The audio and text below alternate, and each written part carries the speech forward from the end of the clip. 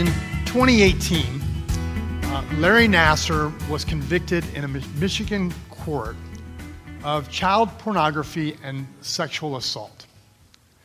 There were over 265 young women that were a part of the case against him.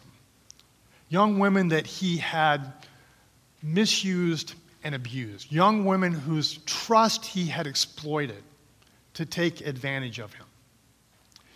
Rachel Denhollander was the first to report Larry Nassar's misdeeds, and she was the last one to speak to him directly at his sentencing. I want to read Rachel's statement that she made.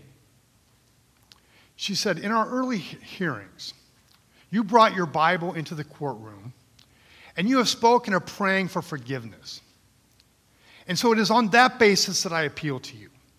If you read the Bible you carry, you know the definition of sacrificial love portrayed is of God himself loving so sacrificially that he gave up everything to pay a penalty for the sin he did not commit." Rachel continued, "By his grace, I choose to love this way. By his grace, I too choose to love this way. Should you ever reach the point of truly facing what you have done, the guilt will be crushing. And that is what makes the gospel of Christ so sweet, because it extends grace and hope and mercy where none should be found. And it will be there for you. I pray you experience the soul-crushing weight of guilt so you may someday experience true repentance and true forgiveness from God, which you need far more than forgiveness from me, though I extend that to you as well." We're working our way through the Apostles' Creed, confession of faith that dates back to the early days of the Christian church. We come today to this statement: I believe in the forgiveness of sins. I believe in the forgiveness of sins. I personally have a love-hate relationship with forgiveness. Now, I love to be forgiven. I don't always love the forgiving others part. It's not that I'm unwilling. I usually do kind of move to a place of forgiveness. It's just that I like to keep pulling it back out every once in a while and check up on it, make sure it's okay, and I have to do it again and again and again and again and again. It's complicated by the fact that when I commit an offense, when I sin, there's usually some explanation for it, right? There's something that's like, oh yeah, I did that, and I'm sorry I hurt you, but, there was these extenuating circumstances that I can mitigate the offense with. When my offenders sin against me, the things that they say, that they offer as explanations, really just sound like excuses. There's actually a psychological theory. It's called the attribution theory. It goes like this. Attribution theory is about what we attribute the reason for the things that other people do. How do we account for it? And in attribution theory, most human beings, when we're assessing why somebody did something to us, why they wronged us, our inclination is to attribute it to their personality or their character. They're just that kind of person. That's just the way they are. At the same time, when we're attributing the reasons for our own behavior, our tendency is to attribute it to our circumstances, to our situations. Okay, well, maybe it was wrong, but it goes like this, right? When the guy cuts me off on the freeway, it's because either He's rude and inconsiderate and somehow thinks he's more important than me and everybody else on the road, that he has to cut me off. When I cut somebody off on the freeway, it's because I have something very important to do, something very important to be. And if everybody only knew what I was doing and where I was, I can't explain it to them, but then they would understand why I did what I did. It's like this, right? When we do something wrong, when you do something wrong, you need to know that you did something wrong. And if I just let you off the hook for it, then how will you know? And if you don't know, then you'll probably just do it again. So I'm actually trying to save you from future embarrassment and shame and sin by reminding you or telling you, hey, this is what you did wrong. And the kind of general response is, well, if you did something wrong, and I'm telling you that you did something wrong, maybe I did do it wrong, maybe I didn't do it wrong, but for sure what you're doing was wrong because however you're explaining it, what you're doing is worse than what I did because you've probably done the same thing before, and you're doing it the wrong way. You're being insensitive or overly critical. And what we discover is that two wrongs don't make a right? Two wrongs actually just make another wrong that makes another wrong that makes another wrong that makes another wrong that leads to an endless abyss of wrongs. Unforgiveness is the stuff of failing friendships, of broken marriages, of family feuds, of neighborhood battles. It's the stuff of gang warfare, of road rage. It is the stuff of cultural wars, of political wars, and war wars. It is the natural human response to being wronged. And humanly speaking, we actually, from a human perspective, have no right to expect forgiveness from anyone and no obligation to offer it. Humanly speaking, by definition, forgiveness is undeserved. It's undeserved. It's by definition because what is it? Forgiveness. You have the word give in there, which is saying you're going to give something. Anything you give is not something that's earned or deserved, right? You're giving it. And forgiving is saying you're paying something forward. You're giving something forward that is not warranted, that's not reserved, that's not deserved. It's humanly speaking, no one can say, you have to forgive me, or you ought to forgive me. The problem is the fruit of not forgiving is things like betrayal, right? If you offend me and I don't forgive you, I feel betrayed because I trusted you, because you didn't fulfill my expectations, my obligations, your commitment to me, your respect for me. It's betrayal, which often leads to bitterness, anger, resentment. That's actually the word that I like the best for this reason, because all those other things kind of fit into this. Unforgiveness leads to resentment. I didn't know this till this week. Did you know that the word resentment, actually, if you go back to the etymology of it, means to feel again? To resent someone or something is to feel again the anger or the bitterness or the betrayal that we experienced when it happened. Resentment, to feel again. And that seed of bitterness or anger, that resentment, to feel again is to feel it again and again and again and again and again until we let it go, or if we don't. To feel again. And the thing about resentment is it doesn't compartmentalize well.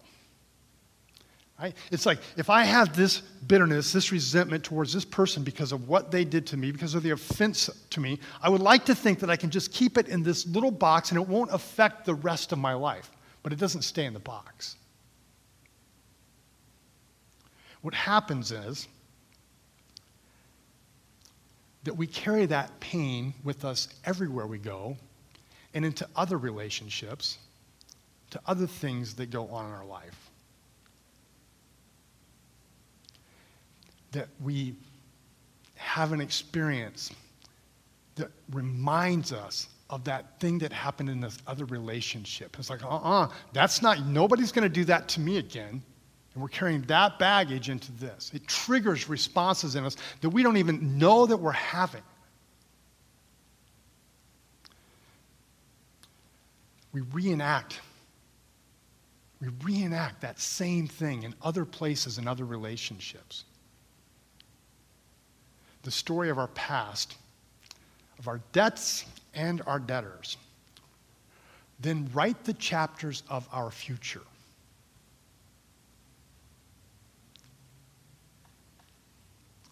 Dooming us to a life of victimization and victimizing. Because what happens when we are victimized, inevitably, is we will turn and pass that on to other people. Victims victimize. That's the human way. In our fallen order, that's the way it works. Over and over again. And yet, coming back to the Apostles' Creed, right? I believe in the forgiveness of sins. These are the pillars. These confessions in the Apostles' Creed are the pillars of the Christian faith.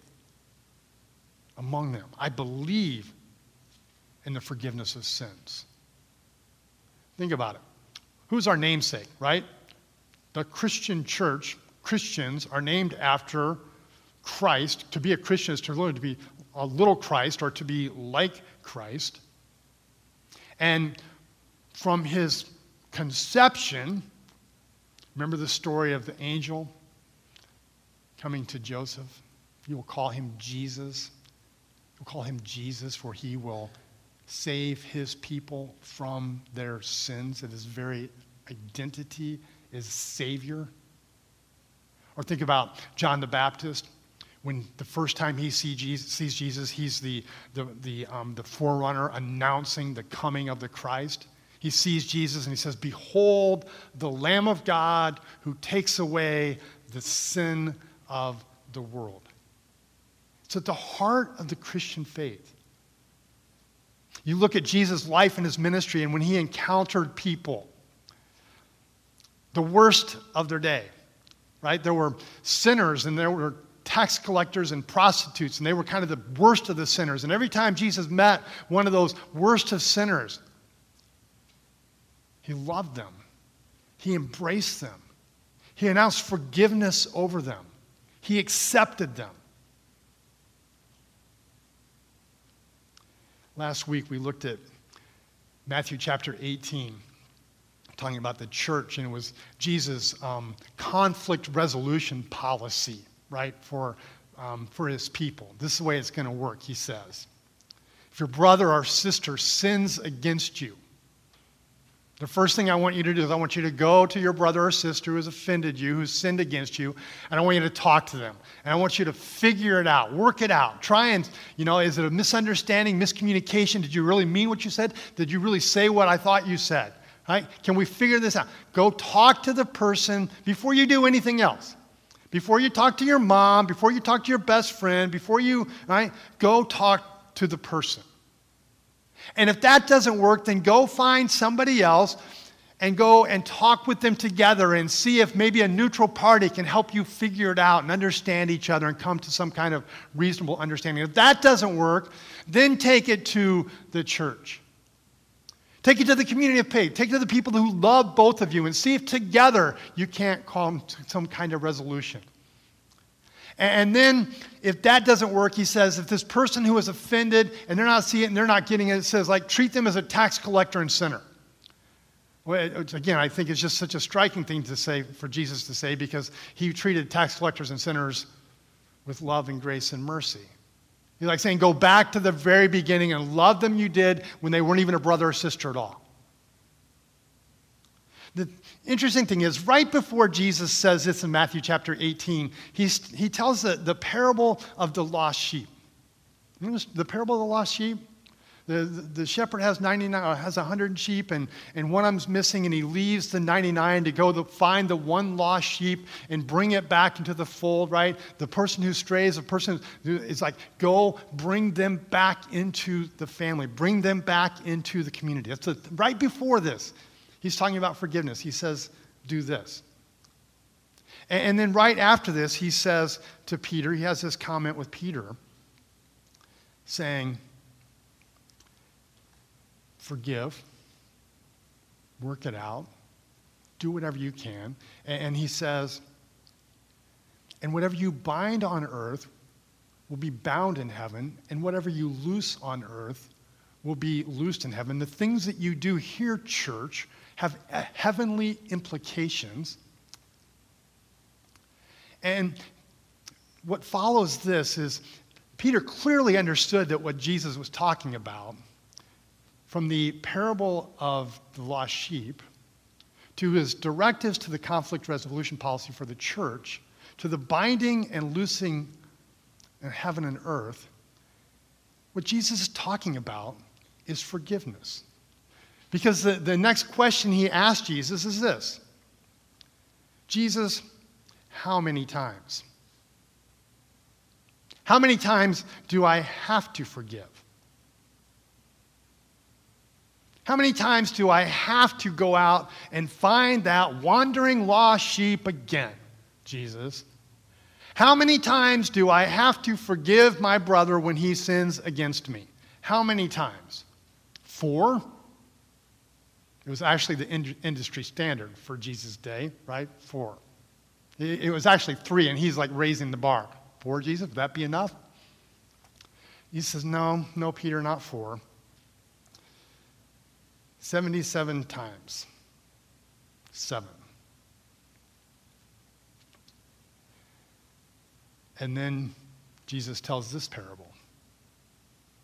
Therefore, Matthew chapter 18, the kingdom of heaven is like a king who wanted to settle accounts with his servants.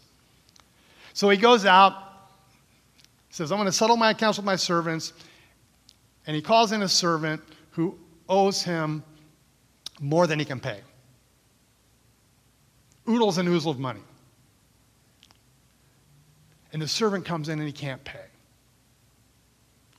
And he pleads with the master, with the king. He says, I'm sorry. I will do everything I can. Forgive me. I will go out. I will find a way. I will repay you. Have mercy. Pleads for, have mercy on me for my debt. And the king extends mercy to him. And then from there, the servant goes out, and on his way home, he runs across his buddy, who he loaned $10 to last weekend. And he says, hey, man, I need my money back. He says, I don't have it. Sorry. Have mercy. I'll get your money for you. He says, And he actually, they didn't have like creditors like we do, and they didn't report you to the creditors, and then they call you like 58 times and say, hey, pay your debt, pay your debt, pay your debt. Just like, no. Then they sold you into slavery, and you paid your debt while you were working it off as a slave. It kind of gives a new concept to the idea of MasterCard, right? He played his MasterCard. It's actually what MasterCard does, right? We don't call it slavery, but it is. He plays his MasterCard with a small debt. And then his friends rat him out to the king. You know what? You just gave this guy forgave him his huge debt. He went out, he has this little bitty debt, and he threw this guy in jail. Picking up at verse 32, then the master called the servant in. You wicked servant, I canceled all that debt of yours because you begged me. Shouldn't you have had mercy on your fellow servant just as I had on you? In anger, his master handed him over to the jailers to be tortured until he should pay back all he owed. Jesus says, I hate this part. This is how my heavenly Father will treat each of you unless you forgive your brother or sister from your heart. Why is forgiveness so important to God? Why is it so important to God that not only would he send Jesus for the forgiveness of our sins, but say, hey, and also I'm forgiving you, I'm canceling your debt, also cancel one another's debt? Why is it so important? In my younger days, I understood it this way, summed up in a single verse, Romans chapter 6:23. The wages of sin is death, but the gift of God is eternal life in Christ Jesus our Lord. The consequence, the price to pay for sin is death. And if we're forgiven, then we can go to heaven, right? Forgiveness is so important to God because it's our golden ticket through the golden gates of heaven, not McDonald's, right? It's our golden ticket into. That's why it's so important. And while there's a piece of that that's true, it's woefully short of what's really going on and what really matters and why it matters so much to God. Not only that we are forgiven, but that we forgive others. In Hebrews chapter 8, quoting the prophet Jeremiah from Jeremiah 31, Jeremiah had written, speaking the prophetic word of God, "This is the covenant I will establish with the people of Israel. After that time, declares the Lord." Jeremiah is looking hundreds of years into the future. They have a covenant now. It's this Mosaic covenant. God had taken them out of bondage in Egypt and delivered them into the promised land. He gave them the 10 commandments and said, obey these commandments. And he gave them the sacrificial system to atone for their sins or to give them a sign of this forgiveness, to announce it over them. Right? They had this old covenant, but he said, I'm going to give you a new covenant. Something's coming in the future, and it's going to be different. I will be their God, and they will be my people. I'm going to write this new covenant on their hearts. Put it in their minds. And then he says, Hebrews chapter 8, verse 11, "No longer will they teach their neighbor or say to one another, 'Know the Lord.'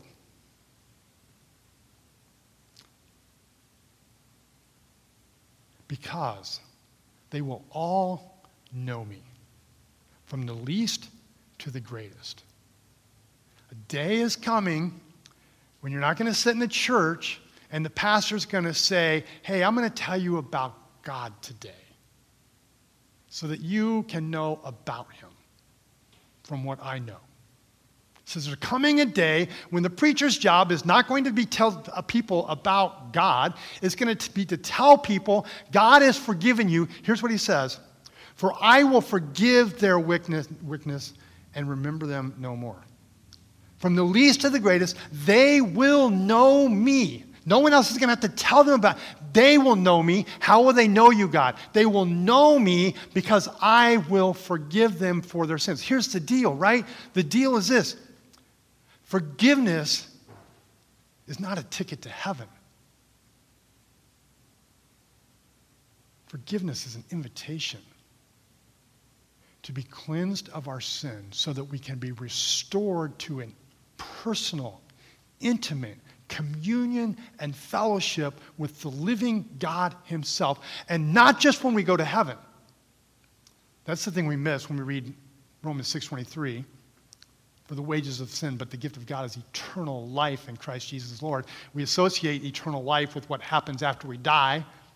Jesus says, "I've come that you may have life and have it to the full." He's saying now that we can have this relationship with God, personal communion, fellowship with God now, and it's made possible. Forgiveness is not an end. It's a means to the end, and the end is a relationship with God today. That's what Jesus accomplished on the cross. Sin sabotages relationships. We know this, right? If someone sinned against you, or you've sinned against someone, what's the last, if I gossiped about you this morning, who is the last person I want to come face to face with this afternoon? Because of that, right? It creates a barrier. It creates a block. To stop the destruction of sin, you have to remove the barrier, and that's what Jesus did on the cross. He took the barrier away. The fruit of sin is a well-worn path. By well-worn, I mean it goes all the way back to the beginning. If you go back to the Garden of Eden, Genesis, and the fall of humankind, and right, Adam and Eve are in the garden, and Eve takes from the tree of knowledge of good and evil. When she's tempted by the serpent, she eats of it. Adam is standing right there. He eats of it too. And what's the first thing they do? They realize they're naked. They're embarrassed. They're ashamed.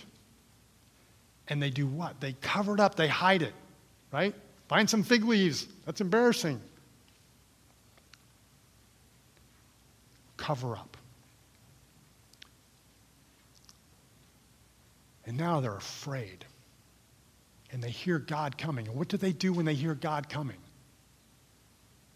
They hide in the shrubs. And when they're confronted for their forgiveness, they say, "Oh, God, we're so sorry, we messed up." They hide. And God asks them, "What is it you've done? Have you eaten from the tree?" And Adam says, "It's her fault." He blames. Isn't that like just human nature, right? We do something wrong, we're confronted. It's somebody else's fault. Eve, what's your excuse? I was deceived. An excuse, right? Yeah, okay, I did it, but I was tricked into it. Blaming and excuses.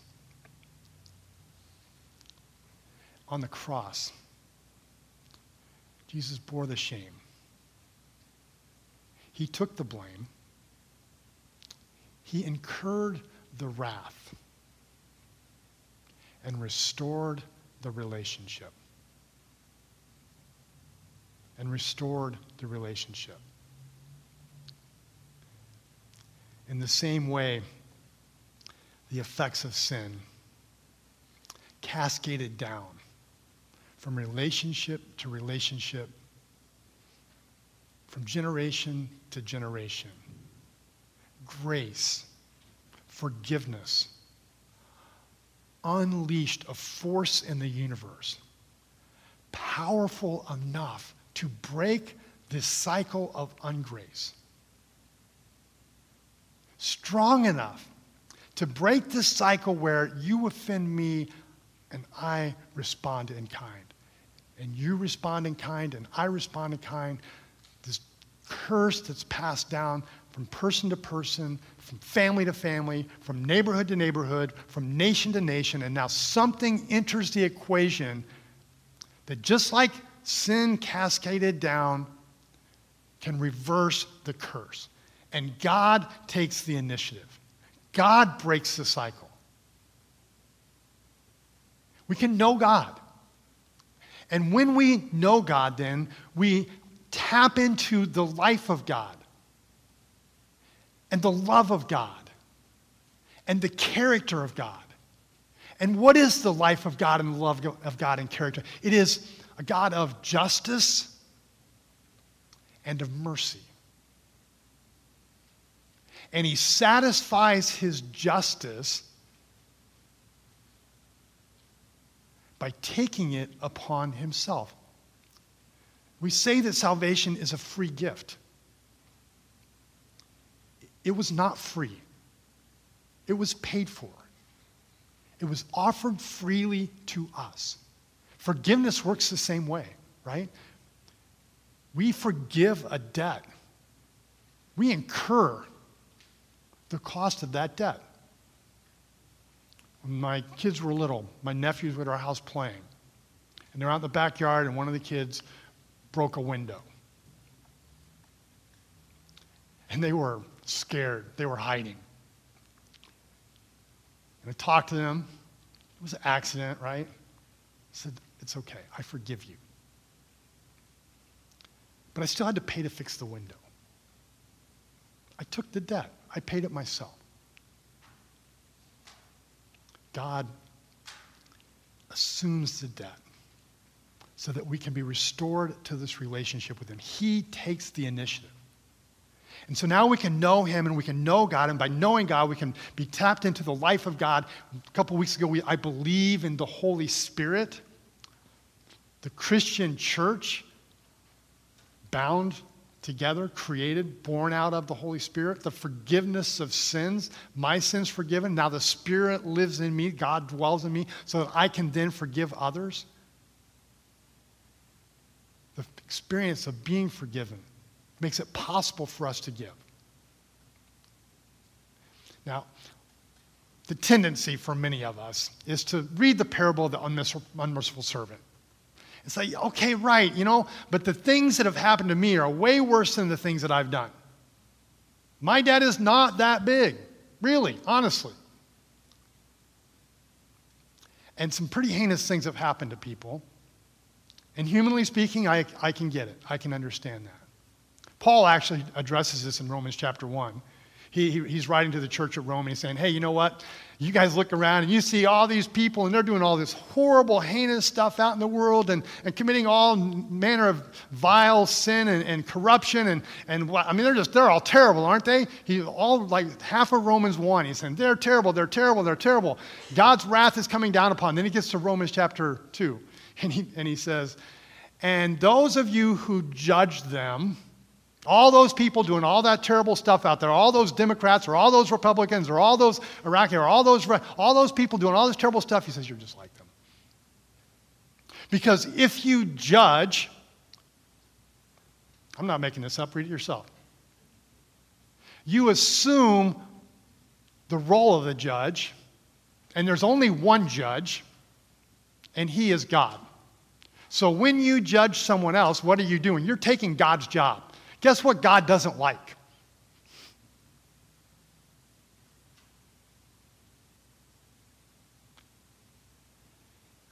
If sin is other people's problem,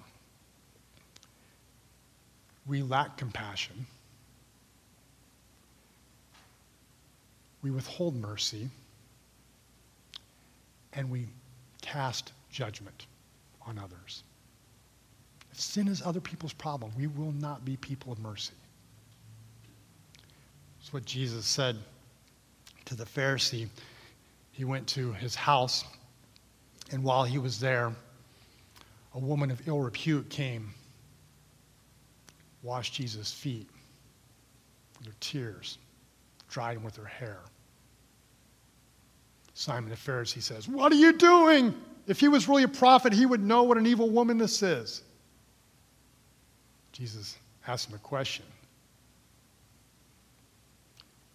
And it comes down to this. Jesus says, I tell you, Simon, her many sins have been forgiven, as her great love is shown. Whoever has been forgiven much forgives much. And whoever has been forgiven little, forgives little.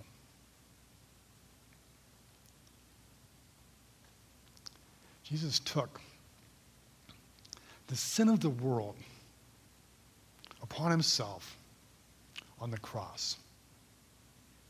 Hebrews says because he did that, he can identify with us in our suffering. He can identify actually with us in our sinfulness because he bore our sin, because he carried it for us. But he doesn't just forgive us. He gets us.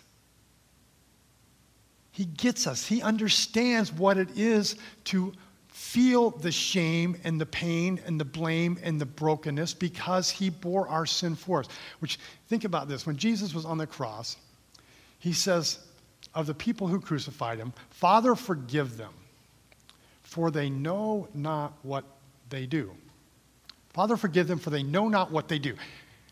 He doesn't just say, Father, forgive them for hanging me on the cross. That's what they did. He's forgiving them for not knowing why they did it, not even understanding what was going on. His mercy was extending to the very why of what we do, when we do it, why we do it. He identifies us. Can we identify enough with the people that have sinned against us that we can, even though it was wrong, understand a little bit about where they're coming from and say, you know what? Been there, done that, bought the t-shirt. Maybe not that, but this, some other way, shape, or form. I believe in the forgiveness of sins.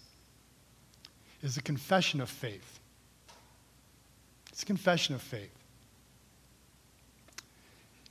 It's believing that I am forgiven so I can know God. You can know God. Because of Jesus' sacrifice for the forgiveness, you can know God. Not just know about him. Not just hear me talk about him. You can have a personal, intimate communion, fellowship with God because your sins are forgiven. Because you can know God, you can also, you ready for this? You can love your enemies. Really? That's what Jesus says. Why? I mean, do you think when Jesus said, love your enemies, pray for those who persecute you, that he was just like making a rhetorical, like, yeah, you know, I don't really mean this, but he actually expected that we would do it. How could he expect it if he wasn't actually making it possible for us to do it? The Spirit of God lives in us so that we can now actually love our enemy and pray for them. We may not like them yet. We can love and entrust them to God's future. Through forgiveness, we can end the cycle of pain and shame and resentment, be forgiven and release others of their past debts. And when we leave those things in the past, we do not then have to carry them into the future. Unforgiveness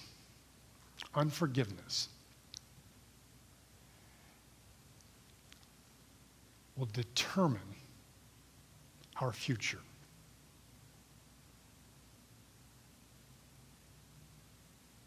Forgiveness. It can inform our future. We can learn from the things that have happened to us and the things that have been, and the things that we can learn from them. It can inform our future, but it does not dictate our future. Unforgiveness, it's the same chapter being written over and over and over and over, to feel again and again and again and again and again. Forgiveness breaks the cycle to a new future. As we've done each week, I'm going to close by asking you to recite the words of the Apostles' Creed with me. They're up on the screen. I believe in God the Father Almighty, maker of heaven and earth, and in Jesus Christ, his only Son, our Lord, who was conceived by the Holy Spirit, born of the Virgin Mary, suffered under Pontius Pilate, was crucified, dead, and buried. He descended to the dead. The third day he arose again from the dead. He ascended into heaven and sits at the right hand of God the Father Almighty. From then he shall come to judge the living and the dead. I believe in the Holy Spirit, the holy Christian church, the forgiveness of sins, the resurrection of the body, and the life everlasting. I did it again, didn't I? I messed everybody up. I believe in the Holy Spirit, the holy Christian church, the communion of saints, the forgiveness of sins, the resurrection of the body, and the life everlasting. Our Father in heaven, hallowed be your name. Your kingdom come, Lord, your will be done on earth, in your church, in your people, in our lives, as it is in heaven. Give us this day our daily bread. Forgive us, those who have sinned against us, as we forgive us our sins, as we forgive those who have sinned against us. Lead us not into temptation, but deliver us from evil. For yours is the kingdom and the power and the glory forever. Amen.